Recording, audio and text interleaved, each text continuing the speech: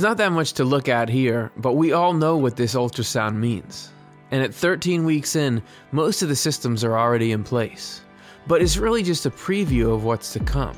And every day of formation, every new cell makes the whole system more resilient, more viable, and more able to go change the world in whatever way he or she changes it. The future is exciting. So from that to the other most beautiful thing in life, termite mounds. While not as cuddly, is the same promise in effect here? In the massive increase in quality of life that community brings? We're destined for something amazing. We see echoes of it all over existence and still have only a vague notion of its potential. Because not only does it represent the peak of conscious joy, but a movement beyond that and an expanding, evolving, dynamic, meaningful experience so cool that there's really only one word for it. Heaven. Stay tuned.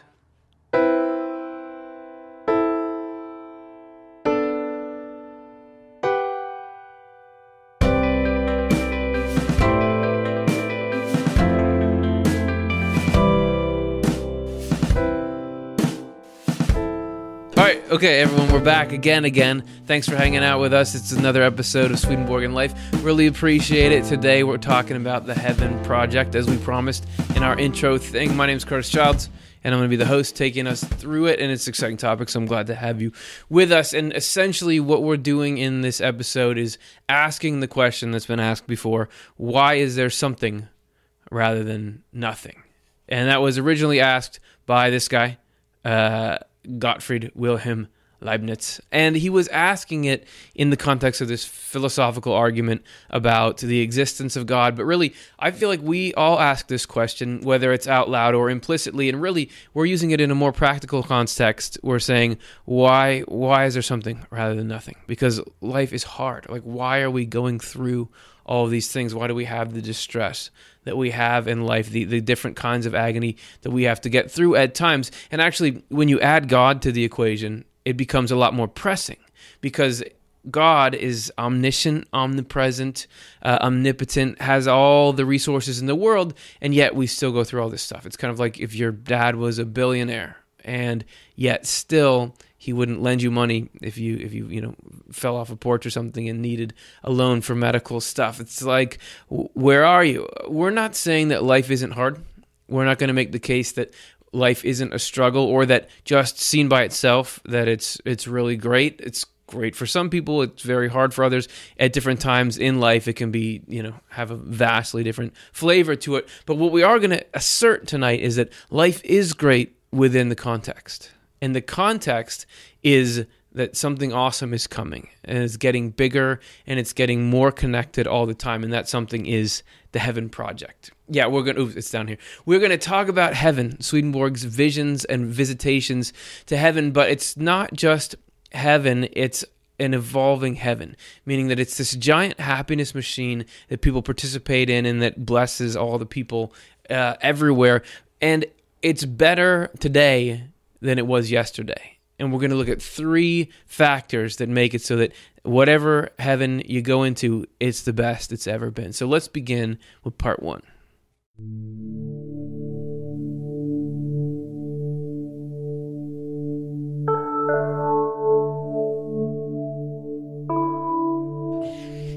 Claim number 1 here in this first section is that heaven is always getting better because heaven is always getting bigger.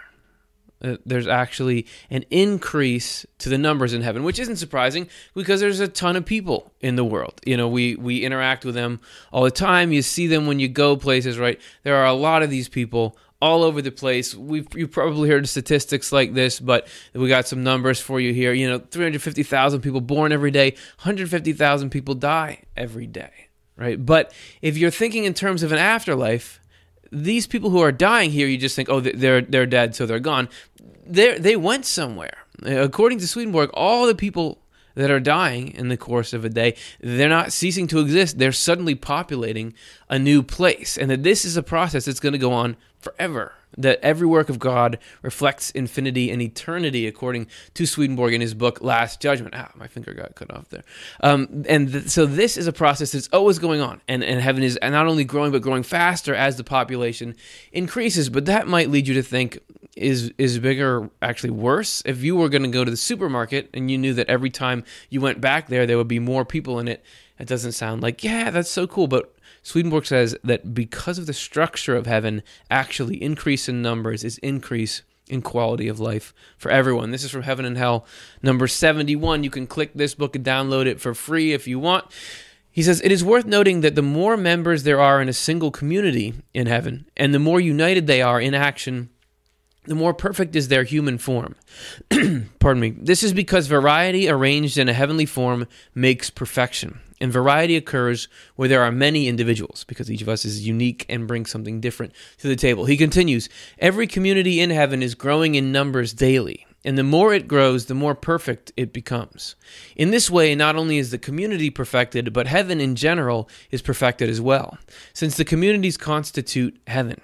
So angels long for nothing more than to have new angel guests arrive there. That's a pretty strong endorsement. If you want to know if a neighborhood improves because more people are there, check with the residents. And if they are not only allowing people in, but that's the number one thing on their wish list, all they want is more people to show up, then there's proof there that there's an increase in numbers that leads to an increase in quality for everyone. And the way Swedenborg describes it, it's like a bunch of dots. So every one person that goes into heaven doesn't just expand heaven, but fills it in. He talks about the functional form of a human being like the heavenly form. And the more people that show up and participate, the better rendered that form is. So it's not like, oh, we got to break down this section, add something new. It's this thing that was only being run by a certain number of people now has more people. Now it can more fully play its role within the larger context of heaven. And that might sound kind of out there and like nothing you've heard before, but actually there are dynamics like this all over the physical world. Swedenborg says all this spiritually stuff that he talks about, you can see mirrored in the physical world. We got a couple of examples for you here of this idea of the increase of the constituents making the whole better. First, appeal to authority. The whole is greater than the sum of its parts. Aristotle, right? He's famous, but I think that quote survived because there is some truth in it. If you get people working together in the right way, they can create a bigger, better thing than they all would have been able to do individually. And there's people in the modern era who are labeling that same phenomena in different ways because it's popping up in the way things are studied. For example, if you ever heard of Wikipedia, we know how to get there. Emergence is a modern term for it. Emergence is a phenomenon whereby larger entities arise through interactions among smaller or simpler entities, such that the larger entities exhibit properties the smaller, simpler entities do not exhibit. So if you have people working together in a certain way, they can actually create things that as individuals they couldn't create.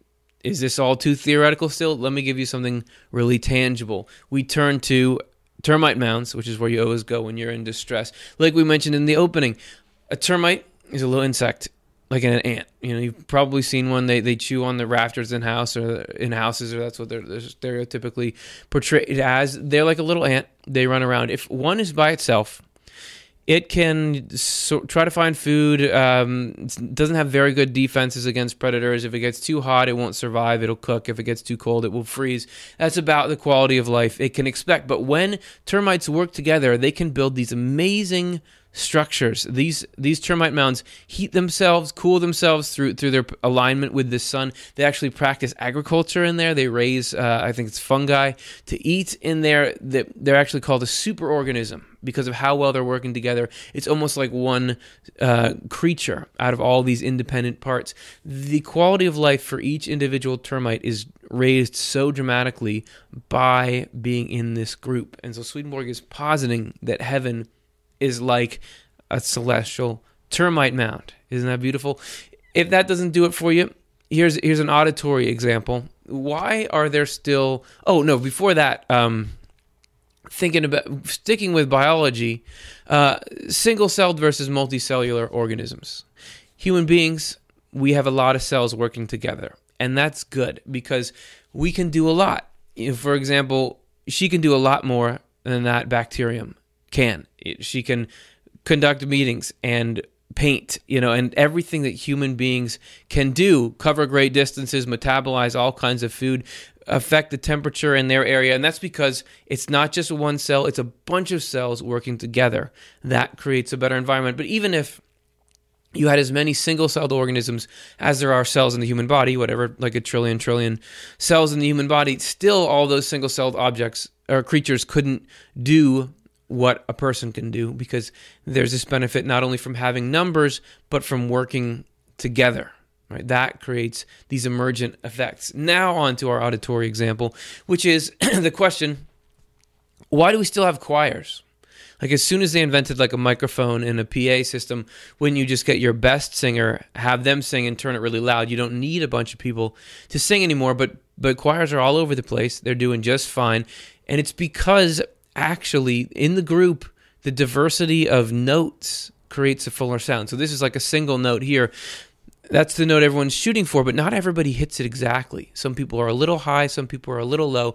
And because you have all that variance there, you actually get this fuller, wonderful sound that attracts people to this kind of music. So it's in the variety, the way they hit that note, that a larger group, if it's tuned right, can make a better sound. Really, though, the most potent example is to think in terms of a cause or something that needs help. If there's disaster relief, the more people that are doing it, the better. Right? If you're looking to cure cancer, the more people that are doing it, the better. It's not like, oh, we don't need you to help us cure cancer. However, if you don't have the right systems in place, right? Like if you don't have the structure and the resources flowing in the right direction, then it's not going to help. So heaven is this combination of the two, this increase in numbers, but with this structure together that creates this continually improving environment, because everybody's doing their little work on the heavenly termite mound, except for, in this case, each termite. That's not a very inspiring example, is it? I won't use that. Each human mind, a human heart in heaven, not only is it being joined by more people, which is creating a greater heaven, but each person in heaven is improving all the time as well. And we're going to take a look at that now in the next section.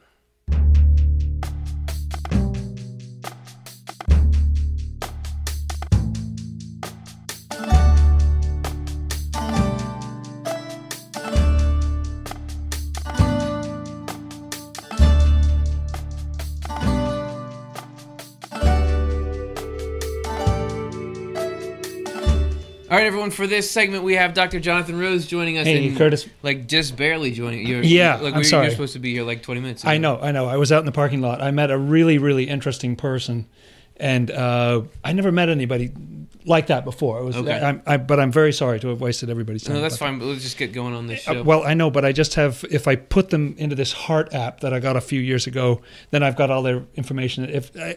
I'm sorry to everybody, if I can just take another second to just put this in here. I am sorry. Okay. Your Heart's love capacity is nearly full. Would you like to cancel this new contact? Or select an existing friendship to delete from your Heart?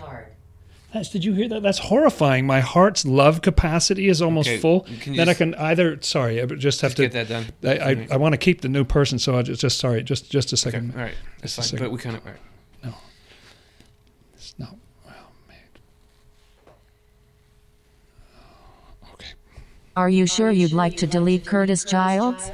Hey, whoa, okay, all right. Listen, man, you do not have to delete me out of your Heart because you found somebody else that you like. That's an immense relief, I have to tell you. Listen, man, according to Swedenborg, the human capacity for love and wisdom can increase to eternity, to infinity. Wow, well, that makes so much sense because, every time you meet a new person, there's room in your heart. It's amazing that it doesn't have, an app may have limits, but your heart doesn't. It's amazing. We'll picture it like a bunch of dots, which we just happen to have good. here.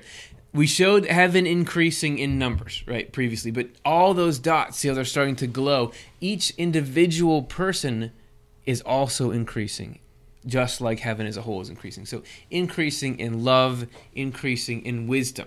And actually, this is portrayed in a video that we have of Swedenborg, of True Christianity 32. You translated this. So maybe this will jog your memory here.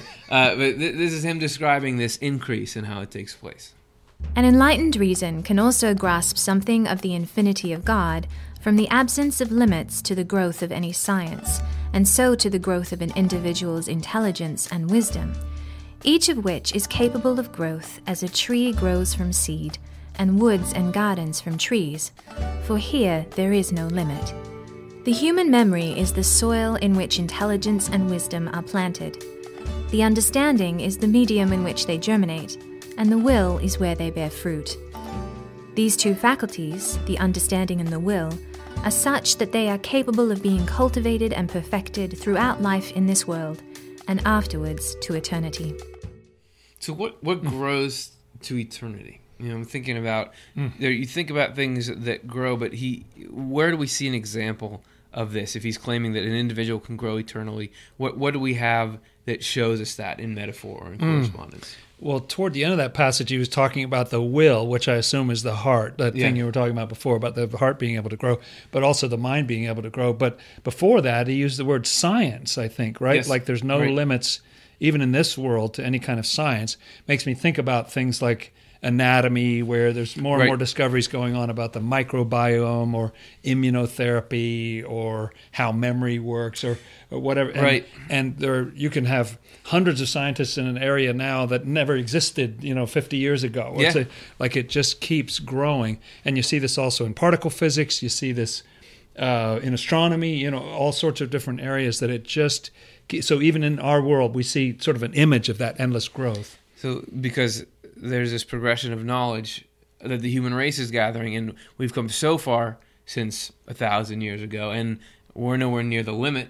So you're saying that just like all that study and knowledge can grow, the individual can grow. Yeah, they're not going to have to hear Siri saying, "We're sorry, that science has come to an end." And or nondescript, non-copyrighted app. I'm voice. sorry. Yeah, that's right. Exactly. So he makes this other point in there, which I found quite shocking when I first heard it, which is that he compares the growth of an individual to a forest, and I could see like the growth of an individual mind being like a tree. Like you think you're a little sapling when you're a baby, you only know a few things. You grow up, you're a teenager, then you mature as an adult, you're a big tree. But he takes it a step beyond that. What's he doing there? Yeah, it seems like he's saying even just one individual, in the mind of one individual, gets to the point where that tree is full grown, and then it has fruit. And the fruit falls to the ground and grows up into more trees, and it keeps going. And it's not like in this world where the old growth dies off, but it all just keeps alive and it keeps going and moving out like that. So it's a grove, and then a grove of groves, and a forest, and then a forest of forests, and going on without end. I think about it like an island that's just a volcanic island that's just formed, and then the first like coconut seed that that floats there on a raft. It ends up you populated the whole island just from that. He's describing individual growth like that, which seems incredible to think about. What would that be like if we're just one part of one tree now? And he says that the goal of what's the goal of all that growth, but is that we are being formed into a personal heaven, like our own little heaven. And he talks about it in Last Judgment. I thought since you were the guest, maybe you could read this. All right. It is the nature of the human and angelic mind that it can be enriched more and more to eternity. And as it is enriched, it is perfected. This happens especially when people are being led by the Lord, because then they're introduced to genuinely true thoughts that become rooted in their understanding, and to genuinely good desires that become rooted in their will. Since the Lord is arranging everything in this kind of mind into a form of heaven, so completely that eventually it becomes a heaven in miniature. So the point is that heaven is growing, like we saw, into its form, but then each person is making that transition into a heaven. And so when you're there, not only are you getting more neighbors, but your neighbors are getting cooler and cooler. You're getting cooler and cooler, so that you're able to help more. They're able to help you. So there's sort of this exponential growth there. That's right. That's right. And the last concept I want to go over with you is probably even stranger and cooler than that. This is lead in is Secrets of Heaven 4379. Would you do that? You did that really well. I'll try to get out of the way of that. Yeah. When people are being reborn, they run through the same stages of life they do upon birth. An earlier stage always serves as a kind of egg in relation to a later stage. We are constantly being conceived and born. That's really mind-boggling. He's not being literal there. No, not in the literal sense. Evolution of the spirit. But somehow the evolution of the mind is as if, even though as far as you've come so far, that's still just an egg to what has yet to come. Yeah. He says this happens not only while we're living in the world, but also when we go to the other world, to eternity. Even so, we are never at more than the egg stage so far as the limitless things to come are concerned. Because you think if you're reading Swedenborg, you even think like, okay, we got ourselves to heaven, and now you're there, and you made it. That's kind of like, it's nice there, but that's sort of the end of the road. But that's not what he's saying at all. No, that's right. It's as if there are different. Here's an egg here, so everything in your life so far, no matter how many phases you've already been through, is just an egg for something else. And as it's cracking, you see the light coming out. Yeah. That there's all this future possibility that's present there. And then after that just turns out to be an egg for another stage. That's right. So it doesn't matter. You've lived all your life here. You've got into heaven. You're this really awesome angel. You know all this stuff, but it's like still you haven't even, real life hasn't even really started yet. Hardly really begun. Yeah. It's kind of like this, awesome. where you have every single phase has another phase within it. You know, and the phase before was just leading to the upgraded version. That's the one next. Keeps opening. Yeah, I'm in that pink smiley phase right now. And I remember when we were discussing this before the episode, you gave me this cool kind of summary of the difference between Swedenborg's idea of heaven and other ideas that people like me even have held previously. So will you lay that out a little bit? Yeah, and me too. There's sort of three different sort of models that I can think of ways that people might hold heaven. One you might call static. It's basically like Amazing Grace or something where you've been there 10,000 years and you have no less days to sing God's praise and so on. But there's not an impression that it's going to be much different on day 10,001 or whatever. Like it's good, but it's great. You made it there excellent, and you're there. But it's sort of a static position. Then there's more of a dynamic situation where, let's say, people who always wanted to be musical or to dance in this world, but they couldn't do it, that there's some kind of development that they're hoping. And so I see that line turns from blue to green, that they're developing as they go along, and there's sort of an increase and so on. So it's like an idea of heaven where there's heaven, but you keep getting better in heaven. Like you get better and better at the piano, whatever. You can add an addition on your house. So heaven is not totally static. It's getting better. So that's it's dynamic one concept. Over time. That's one concept. But Swedenborg is describing something else. Swedenborg's view is even more mind-boggling than that. This is sort of repeated hatching, and you see how each line, this is one person, it keeps hatching and hatching all these different colors, and it keeps expanding and expanding. You leave the graph real quick there, that every single point is this break off into the next. And you can't depict it, and it may unfold relatively slowly the way our life does. At what exact second do you stop being a child and start being a teenager or whatever? But still, something very different is coming from what went before, and it's cumulative. It has all the other stuff in it, but it's still somewhere you've never been. And every individual in heaven is going through that. And it is something very good. Like it's not like, now what am I? Now what? It's like no. Positive. It's like the best parts of growing up and your new abilities to be able to do things. It's phenomenal spiritual growth. And if this is still confusing to people at home, we have one more visual aid to it. So what he's essentially saying is that the growth lasts forever. So think about the phase of being in the womb. You don't really use your senses. It's cool, but you get all your food supplied to you and everything. But the difference between that and this independent life where there are colors and sound, and you can go and you can have a career and friendships and love people, this is a whole new thing. Swedenborg is saying, so we go into this, but then we go into the afterlife, which we have to like depict with computers because we don't have video of it. But there, you're in heaven, things are going so great, you're in this community, everything. But he's saying that even after that, there are continual improvements, that it's not like this statically, we got to heaven and then it's there. And it's not like there's no continuity one to the other. Swedenborg says in a lot of ways, heaven is a lot like this life, it's just better. So the things you go into, you'll be using what you had before, but you're always improving, and not just your experience, but your ability to help other people. And so with everyone in heaven helping everyone at better and better levels, that's a lot of joy. And And speaking That's of that, great. it's been a lot of joy having you here. Really It's been appreciate great. you coming I'm out. so sorry I deleted you. You're not out of my heart. You're still in. Well, we shall see. All right, we're going to move on to section 3, where we're going to look at how the increase in numbers and the increase in individual ability combine.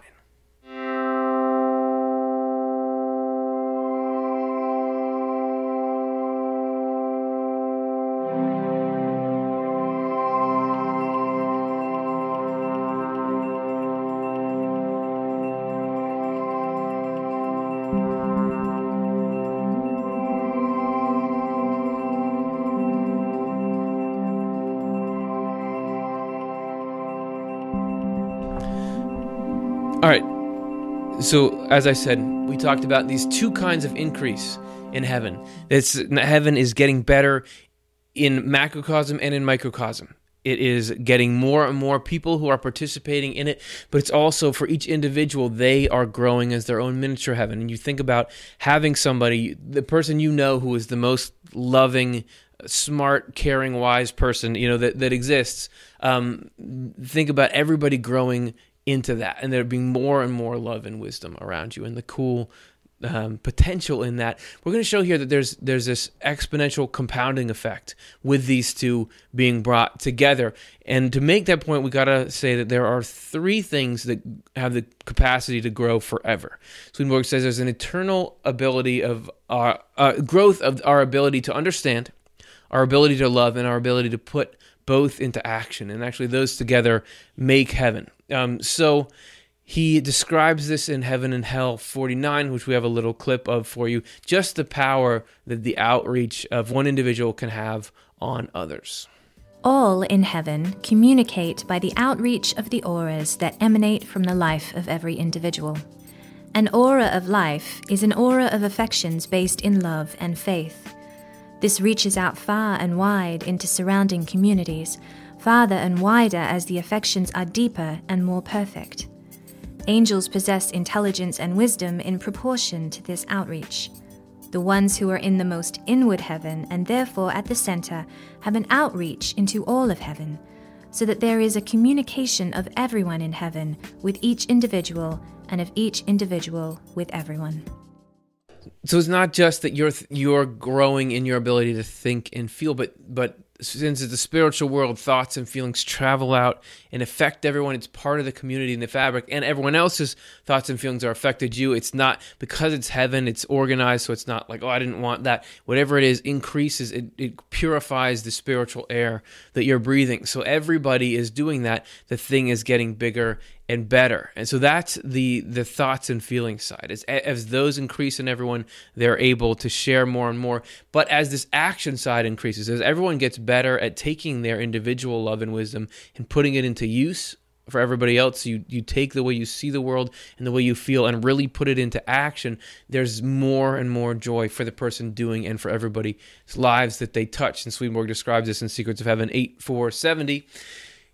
He says, in a heavenly community, each member shares the good she or he has with all other members, and everyone there shares with each individually.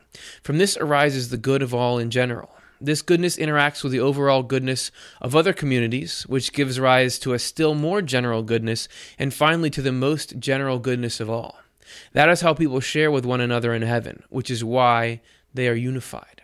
So there's this amazing unity there, and it's all about the common good. And that might sound like something that's too good to be true or something that doesn't have any analog, but as we always say, there's examples in the physical world all around us. In particular, the model for this kind of cooperation and love that number is talking about, you're wearing one right now. I got one here. The human body is the ultimate image of this communication. So how does that actually work? I'll take you through it step by step. An individual cell is doing something good for the body. That's like a person in heaven with their individual good efforts. But all the cells in that tissue are putting out their own individual efforts. So you get this tissue that's able to contribute to the whole more than a cell is. But on a larger scale, the liver is an is an organ that is all these tissues working together to do something very specific for the body. But not only that, it's part of an organ system. We have these other organs also doing something different but complementary, and from that you get something as amazing as the digestive system, which lets you eat all kinds of food, which lets the body sustain, replenish itself, and continue to live, all from these little cells that are doing their parts, but with this organization principle and this connection that allows them to accomplish these amazing things on a scale to which they never could on their own. But a design like that really needs to be held together. In the body, it's the mechanism of the body, it's the code and the DNA of the cells and how that's rendered. What's holding it all together in heaven? Well, I'm glad that I forced you to ask. This is Secrets of Heaven 8470.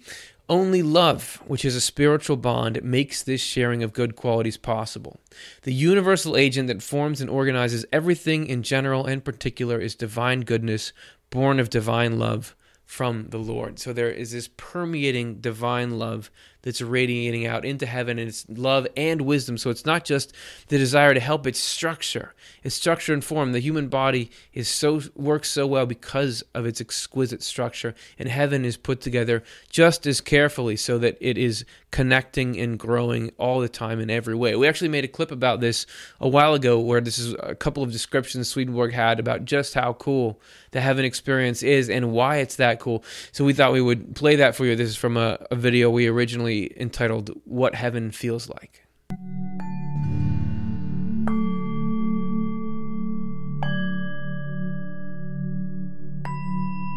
To offer just an idea of it, the countless pleasures and joys in heaven, which come together to create a single experience shared by all, carry with them a certain emotion. Within that common experience or that common emotion are points of harmony among a boundless number of feelings. I was allowed to perceive that there were countless parts, organized in a way that can never be described. Every one of the parts is alive, and every one of them affects us all the way to our core, for the deepest parts are where heavenly joy comes from. I also perceived that joy and happiness seemed to come from my heart, gently permeating even the tiniest parts of my nerves. The sensations of this joy at the deepest levels made it seem as though each nerve was composed of nothing but joy and good feelings. The nerves seemed alive with happiness. The joy we feel in physical indulgence compared to these joys is like a coarse, stinging dust compared with the gentlest breath of pure air. We may gather the magnitude of heaven's pleasure simply from the fact that for everyone there it is delightful to share their happiness and bliss with someone else. And since everyone in the heavens is like this, we can see how immense heaven's happiness is. For there is in heaven a sharing by everyone with each individual, and by each individual with everyone. Isn't that potent? I mean, just the idea, not necessarily the narrator, he was a little bit heavy, but the idea of everybody sharing with everyone, and this increase of numbers and this increase of proficiency of each individual member. It's so exciting. The only way we can really portray it is with a bunch of dots. So let's go back to our dots guy. Not only is everybody growing and glowing, but there's these connections. There are particular communities linking up with other communities, and in that, creating this emergence that we were talking about before, these qualities, this state of life that couldn't happen without everybody working together. So you're actually getting more than the sum of the parts. Even all those amazing people in there growing forever, being added to by the new influx. It's even better than that because there is this connection, this organization, this structure, and the whole of heaven. Like the body is a life machine. The body exists to live and to create homeostasis. Heaven is a happiness machine for the people in it, for the people outside it, because it's looking to reach out to everyone. For everyone, this is a really cool thing, and that's the point of life. Swedenborg says that the point of divine providence is a heaven from the human race. So why don't we recap it, because it's on such an important subject. This is our wrap up here. Okay, let's take it through our dots person here. Heaven is what this is all for. This is what we put the work in for, and heaven is always growing, and that growth directly translates into more happiness for all. And speaking of growth, you, like everyone else, has unlimited potential to grow and benefit others more and more, while everyone else is doing the same to you. And as all of us increase in numbers and individual power in heaven, that connections increase exponentially, leading to unimaginable amounts of the highest grade, meaningful happiness for all. It sounds pretty good. Thanks. If you want to feel that kind of joy and happiness right now, please like and subscribe. When I say something stupid like that, it means we're at the end of our show, but hopefully we've been able to give you a vision that's as inspiring as the heaven that Swedenborg describes, and hopefully that's pumping you up for our potential to participate in it while we're here and then when we're on the other side. So now we are going to get to your questions right on the other side of this, but first, if you want to help support this program and other programs like it, we're a nonprofit and we rely on donations, so here's a little bit of our philosophy on how you can contribute. We want the ideas and insights we cover to be available for free to anyone, anytime they need them. That's why we offer Swedenborg's books as free downloads on Swedenborg.com, and we produce this show and other content on our Off the Left Eye YouTube channel with no paywall or ads. The only way to keep this up, though, is for those of you who like what we're doing and feel comfortable giving, to give. If the idea of helping others have easy access to the content we produce feels meaningful to you, please consider supporting this cause with a donation. Give if you can, receive if you need. If we cycle through this way, in the end, everybody wins. Good news, I'm back in Jonathan Rose's heart, so we're going to be here answering some questions together since we had him in the studio. Let's see what you guys have to say from the chat. So our first question is from YouTube, and it's from the New Church of Montgomery. How you guys doing? That's a watch group. Are people who have passed on privy to what is happening in the lives of their families? Answer, maybe. Swedenborg isn't like super strong on this. Like you get some people who are mediums or something who will say, yeah, they're aware. But what's your recollection of what he says about that? Yeah, I mean, Swedenborg kind of has it both ways. In some passages, he says that the spirits are not aware of who they're with or how those people are doing, but there's a couple of memorable occurrences that are listed in True Christianity at the end of his works where he's talking to someone and he says to the spirit, do you know who you're with? And the person said, yes. And they talk about where the person lives and what the person's thinking. And so you sort of get a mixed impression. I think that he says thought brings presence and love brings conjunction. Yes. So I think if there's love there's got to be some kind of togetherness. You know, he says when married partners are separated on either side who loved each other, you know, their hearts dwell together some sense. There you go. And so I don't know if they know exactly what they probably might know that you're sad, or you know, I don't know if they know that the fridge broke, or you know, unless you're sad because of the fridge. That is always depressing. So now it's got to be emotionally. It just only seems right if there's some kind of connection there. So there's got it'd be too mechanical to say no longer do I care about the affairs of earth. But yeah, probably it's not like they're sitting in the room every second looking around. There's probably something in the middle. It could be there's more or less connection in particular situations where they're needed more. But yeah, I like your points you bring up. And I've had the thought that, and Swedenborg doesn't speak to it directly, but that since you're going through stuff, they may be going through stuff as well. You know what I mean? Part of their spiritual development is to sort of go through some of that with you, or to realize some of those things, and that we're working stuff together on either side of the veil. It's great. Okay, cool. Thanks for the question. Let's. So we sort of answered that. I feel like we answered part of it. All right, let's look at the next one. Mina, having a hard time. My husband passed away in April. Does he know how hard it is for me? So this is in the same kind of vein. Just want to say, so sorry about that. That is like an incredibly difficult loss to deal with, and so recently, so sorry for what you're going through.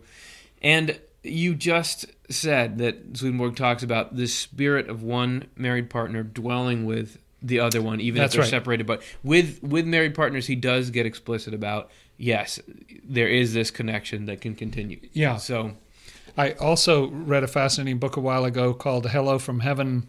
I've read that. That was not written by people connected with Swedenborg or whatever, but they did a whole bunch of interviews with people about spontaneous, unsought contact from loved ones after death. That's right. And one of the things that the loved ones do is they say that they hope that the people here can not feel so much grief and so on, because they're fine, they're doing well, and so on. You know, I know that you don't have any control over that grieving, but it was interesting in that book that was sometimes the message. Yeah.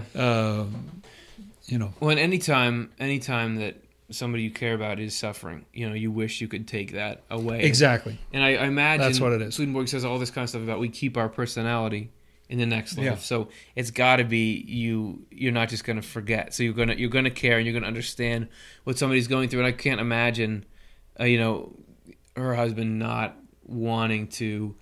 Can I do anything to help? Right. Can I mitigate? Because angels are doing all kinds of stuff to try to help people on earth. So why wouldn't you try to do that thing? I know that I've had people that I love that they died. Have had dreams that sort of felt like a visit. That's got to be, but it's not. It's got to be part of their effort. That's to right. reach out. That's right. And you and I did a show a while ago about the sort of rules that govern, how your loved ones are able to interact with. There's certain restrictions under.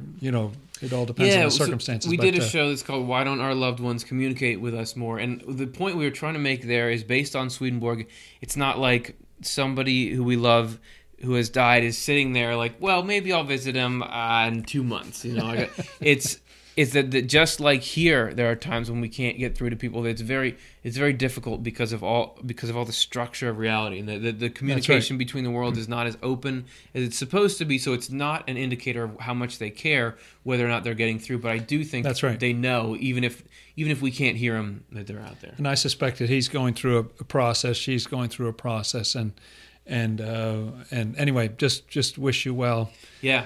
Sorry to hear about that. And it's very painful. This, as the show said at the beginning, it's a veil of tears. They say, it's a difficult life. Yeah, we're not saying that. Because there's heaven and God, that life is great. It's all great here. It's not. It's hard. It's incredibly hard. But it's got to be that in the end, it's okay. Yeah, that's the message. Right? And there's a really good outcome. Yeah. So thanks for being willing to share that with us. Let's do another one. This is from Mary. Since all good spirits and angels go forward, do they change in appearance? Yeah, I think they do. Do you want to talk a little bit about it? Sure. It's very interesting that Swedenborg seems to talk in a way almost as if you have we have our physical life while we're here, and we look a certain way, and we age and so on. And then you pass on, and then you're a spirit, and your spirit often looks similar to the way you did in this world, and people recognize you, and you have interchanges with people. But then he only talks about it a couple times, but there's actually a point at which, even in a sense, your spirit dies, and the angel is born out of that. And when you go through that transition, Swedenborg says your name changes, your look changes. Right. There were people Swedenborg didn't even recognize until they said, "Hey, it's me," or something. But and so there is a profound difference when people come into their true inner nature, and their clothes. It almost sounds like you can tell who's recently arrived in the world of spirits, where we go right after we die, because they're still wearing street clothes, kind of thing. They're not in the robes or whatever. Wherever it goes. He talks about he talks about spiritual heaven, celestial heaven, and sort of the angels from these different levels looking different. That's right. He says they do. The angels in the outermost level, you could paint. They didn't have like Photoshop then, but he's like, you could paint somebody that looked about as good as them if you were a really good painter. But the third heaven, no way. You're not going to get close. So it's so beautiful. It's got to be that you because you are the form of your mind and heart. So if your love and wisdom is increasing to eternity, your form gets more beautiful and more beautiful and more beautiful. Exactly, that's right. And Swedenborg explicitly says that you get younger to grow old, in heaven is to grow young. And so as you're going through all that hatching and crazy things we were talking about in the show, actually that's making you more beautiful, more peaceful, more centered and so on. That does affect your appearance, and that's why angels are depicted as incredibly beautiful. Yeah, but everything matches. It's not like you look really great, but you're not great. So you're through and through a correspondence. So that's fun. But we won't. None of us will care because we'll be so like deep. That we don't care about how people look. That's right. Okay, so let's look at the next question. Thanks very much for that one, Mary.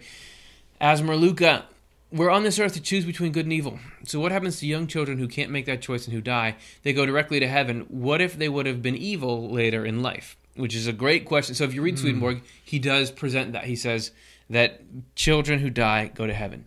My thinking is it's got to be that providence is foresight as well as what's going. So God knows what's going to happen as well as what is happening. Not that he's causing everything that's going to happen, but he can just deduct it or something like that. So it must be that people who die young were going to go to heaven or something. Because otherwise, we'd be better off just nuking the whole planet and everybody would go to heaven, right? But it's got to be that it isn't like that. Yeah, this is a great, great mystery. And Swedenborg does say that children of babies and so on of all different religions and walks of life, they all make the cut. And one reason for that is that you really have to be kind of adult and rational to do stuff that's genuinely evil. I know kids do stuff that's sort of nasty or mean or Yes. whatever. Yes, we do. But but that's different from sort of a condemnable kind of sin sort of thing. That's sort of an adult thing. And so if people pass on before that age, it is hard to figure out how the whole free will thing plays into they never there, get the chance, but so it's not fair. Like you and I, we're in a lot of trouble because we have the capability to do evil. Right. But it's got to be fair, and it's got to be that somehow it's got to have something to do with foresight. You know what? We would answer the question fully if you guys pay for the subscriptions. I don't know. I don't know what the I don't know. He doesn't specify how that mechanism works. Yeah, that's right. And God's will, as far as I can figure it out, is for the plan is for us to die in a good old age, just not diseased, but just falling asleep peacefully or something like that. So there's something about the aging process in this world that is desirable. So it's not ideal to have all the children pass on, but they become a very important segment of heaven. He talks about in that highest heaven, there's a lot of these sweethearts that died as children. He also There's talks some about of the highest angels. sort of the people who died as kids and never really had to grapple with evil are naive in a certain way. Yes, that's true. So that actually, if all of heaven was that, you wouldn't be able to. It's kind of like the human body without any skin. Like you wouldn't be able to protect yourself. So it couldn't be that we all die as children. So maybe that's factoring into it too. Those are a few thoughts on it. Let's do one more here before we wrap up. All right. This another one from New Church of Montgomery. Is heaven another plane or somehow a different dimension? Can you travel there from here? Is it just a subset of the physical world? Could you find it if you're able to? People talk about this fourth, 11th dimension. If you could get in there, would you be there? Right. It seems to me that Swedenborg seems to indicate it's not. I mean, he says the physical world and the spiritual world only communicate via correspondence. That's right. You can't travel through one into the other. But nobody was talking about dimensions and that kind of thing, right, in his day. So I don't know where he would draw the line if he knew the science as it is currently. Yeah, me neither. It is definitely emphasized that they're two discrete worlds, because a lot of people in Swedenborg's time thought that heaven was like up in the sky, or it was somewhere in some galaxy, or somewhere in the physical universe. It wasn't, and what he found out when he started having his experiences was that it was a completely separate world, but very present. I think in a certain way, if it was in another galaxy, you'd be so far away. That's right. But by being a separate existence, a discretely separate existence, it's able to be extremely close here. Yeah. And the bridge between the two is the human mind and heart. We're, in a sense, in both worlds, but our senses generally pick up what's in this physical world while we're here, except when we're dreaming or meditating or whatever. And then when we're there, our senses pick up that world and no longer pick up this world. And you couldn't, you couldn't have it be like a parallel dimension, because spiritual world doesn't have space like this world does. It doesn't so it couldn't have the be same like, kind of space. Because if it was like people talk about like 11 dimensions being curled in on each other, so they're all like existing in this tiny little point. But if I access the spiritual world here or there, would that be different parts of it? No, the spiritual world is sort of like the internet. It's like no matter the internet is on this screen, it's also on that screen. It's also on that. You go to different. It's not space and time like that. So and Swedenborg talks about the fact that even in this world, you can think of a loved one or a friend who's in China. Like it doesn't take a while to think of them. That's right. Your mind is there in an instant. Kind of thing. So that is a different dimension than this physical one. It really is a separate entire world, and everything that's in this world is in that world, but that world has a lot more things in it that are not in this world. That said, our hearts and minds are with all of you out there right now in spirit. That's thanks right. for hanging out. Dr. Jonathan Rose, thanks for hanging out. Well, that was fun. Yeah, everybody, thanks for giving us the opportunity to spend time telling you about the nuances of heaven. We really like doing it. We're going to be back next week asking the question, do spirits play a role in addiction? So we're going to try to piece that together based on what Swedenborg wrote. If you want to take that trip with us, come hang out. We'll see you next week.